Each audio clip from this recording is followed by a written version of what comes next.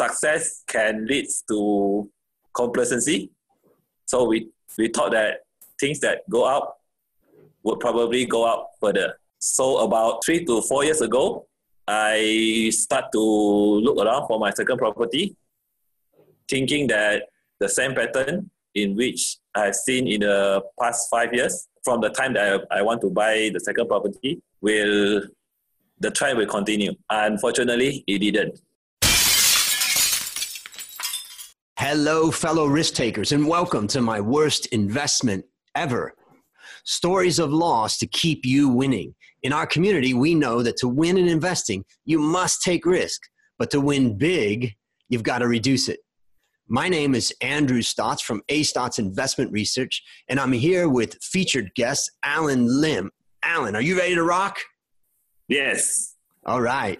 So Alan Lim is currently a senior research analyst at the research division of MIDF Amanat Investment Bank in Malaysia. He has close to 10 years experience as a sell-side analyst and has covered sectors which include plantations, properties, real estate investment trusts, and telecommunications.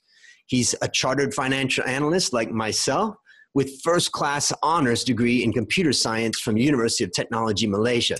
Unlike myself, I didn't get first-class honors. Alan consistently achieved high Bloomberg ranking for stocks under his coverage. And in fact, as of the 21st August 2018, he's ranked #1 analyst for IOI Corporation, KLK, FEMA Corporation, and Ta-An. Alan, take a minute, fill in anything missing from that intro, and tell us something about your personal life. Hi. Thanks, Andrew. Personally, I'm married. I have 1 cute daughter, 3 years old. So that keeps me awake every day. It's something that I look forward every day to go back and enjoy playing with her. That's gold. Yeah. All right. Well, currently I own 2 properties, one of which I'm staying and another one I'm renting out. The reason I'm highlighting this is because it's related to our topic of discussion yesterday. The worst investment ever is going to be related to my second property. Great. Fantastic. So this is a man who has some experience in property on the good and bad side. So now it's time to share your worst investment ever. And since no one goes into their worst investment thinking it's going to be their worst investment, tell us a bit about the circumstances leading up to it and then tell us a story. As we all know, 10 years ago, global interest rate was pushed down to a very low level. And as Malaysia interest rate also follows international interest rate, the interest rate in Malaysia has declined significantly. And to a certain extent, that has led to higher property price. For my first property, I was lucky to go in. Actually, it's not an investment decision because at that time I am going to marry, so we need a house. And as a result, although the house that I want to buy already go up by 50%, I need it, and so I just buy it. And 3 years down the road, that house, despite having gone up for 50%, it went up further by another 50%. So success from the beginning. For the first house, yes. Now, as we all know, success can lead to complacency. So we thought that things that go up would probably go up further.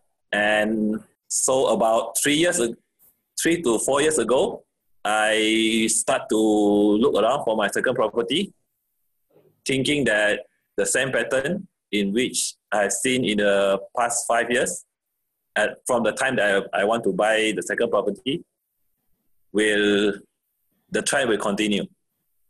Unfortunately, it didn't.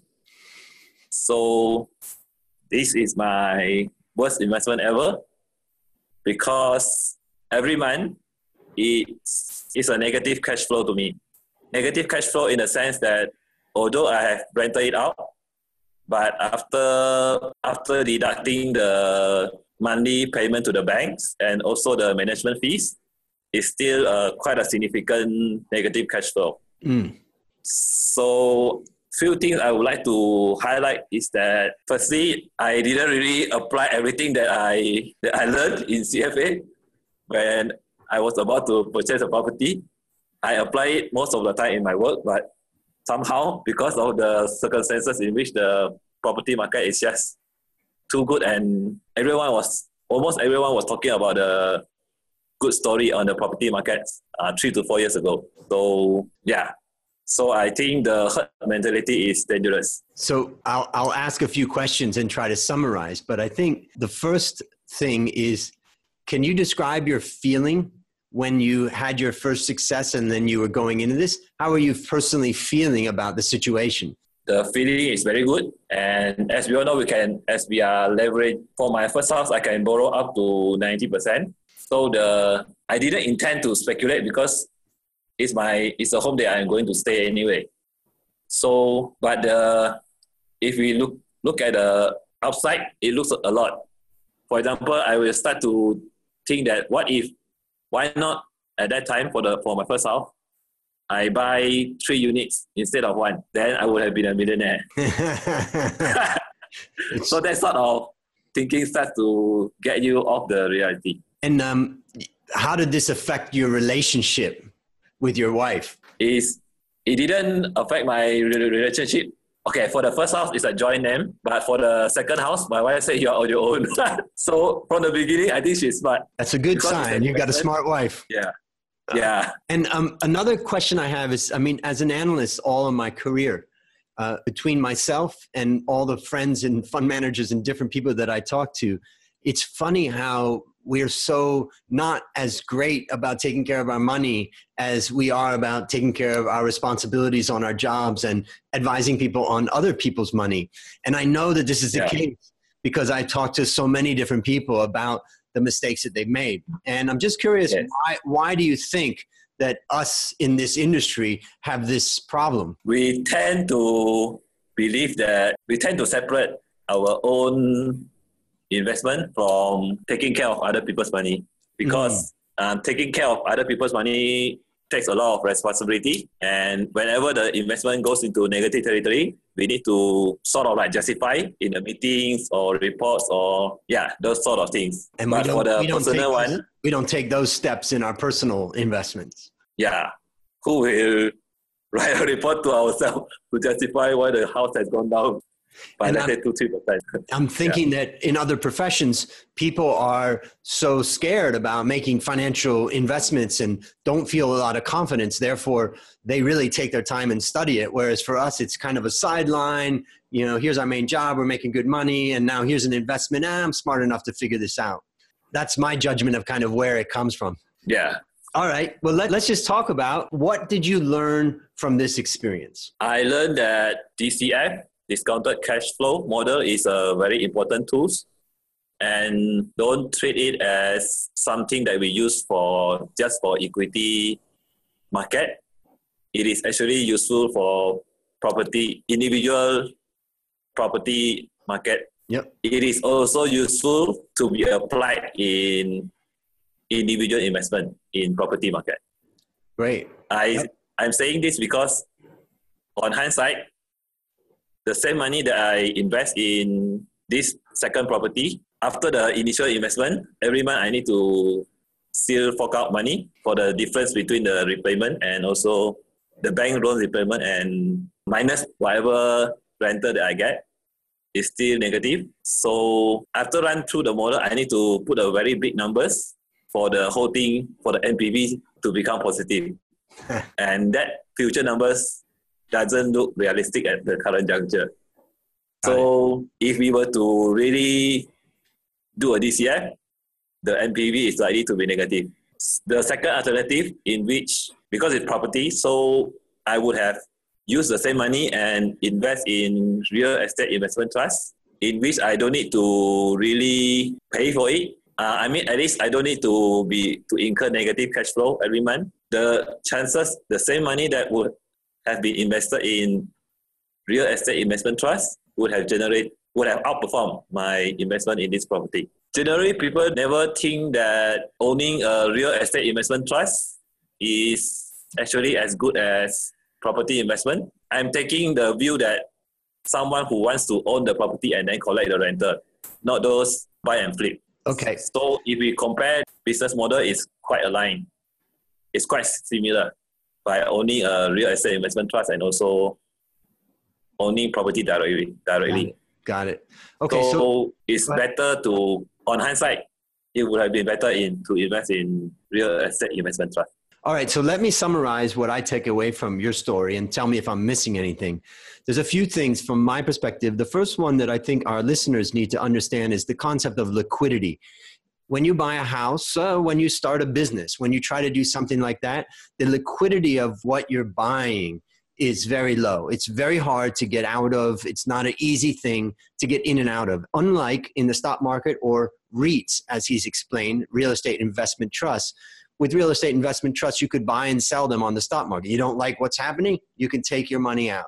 So one of the big risks that we face when we're buying homes, as well as when we're investing in startup businesses and the like, it's very hard to get liquidity when you need it, unless you're really, really willing to reduce your price. That brings me to another thing that I always say about property, is that a lot of times property can be a trap. Because you don't have liquidity, you've put your money in, you've got the financing from the bank, and then all of a sudden everything falls. It's hard to find a buyer for it, and you're basically stuck with it. And that's the reason why some of the best advice I got from my sister was, she said, only buy a house if you walk in and that house or that condo is like, wow, I want to live here.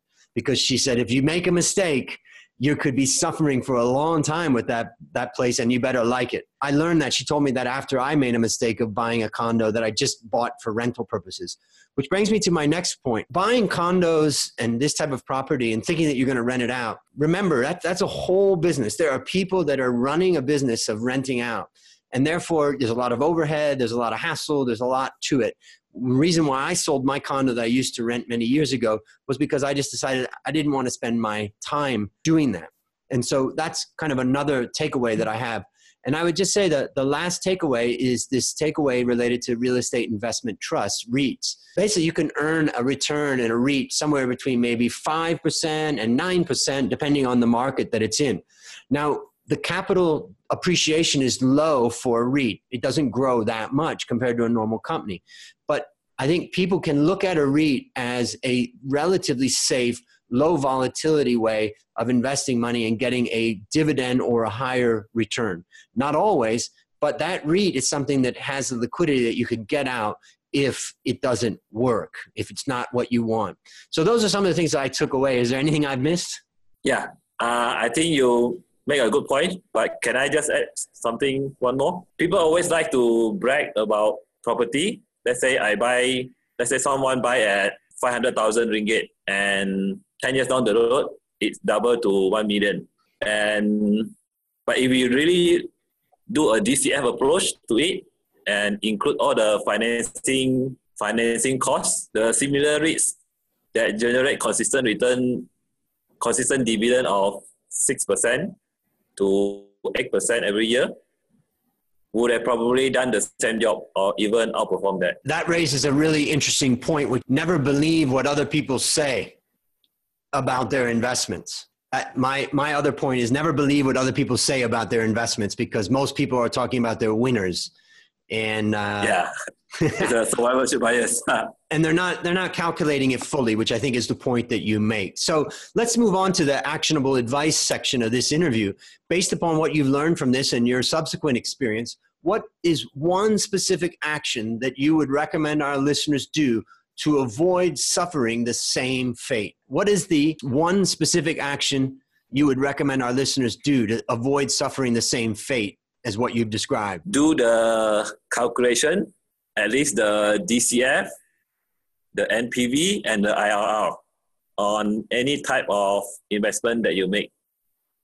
And since these three methods can be applied across different kind of assets, you can also put in your liquidity risk to cater for different kind of asset class. Great. That will be good to compare against all. Let's say you have three ideas on what to invest, so you can compare and then make an informed decision before jumping in. Great. So we put our tools to work that we learned through studying finance. Well, there you have it. Yes. Another story of loss to keep you winning. To find more stories like this, previous episodes, and resources to help you reduce your risk, visit myworstinvestmentever.com. As we wrap up, Alan, I want to thank you for coming on the show. I know it's painful to talk about our losers, but our listeners are learning to win as a result. Do you have any parting words for the audience? Yeah, as I'm speaking now, I'm still licking the wound of the the worst investment because I'm still at a negative cash flow for that property. So make sure we learn about it. We take the lesson from this, and yeah, hopefully the listeners, the audience will be better off. Fantastic. So again, thanks for another great story to help us, all of us, you, me, and the listeners, create, grow, protect our wealth. Fellow risk takers, I will see you on the upside.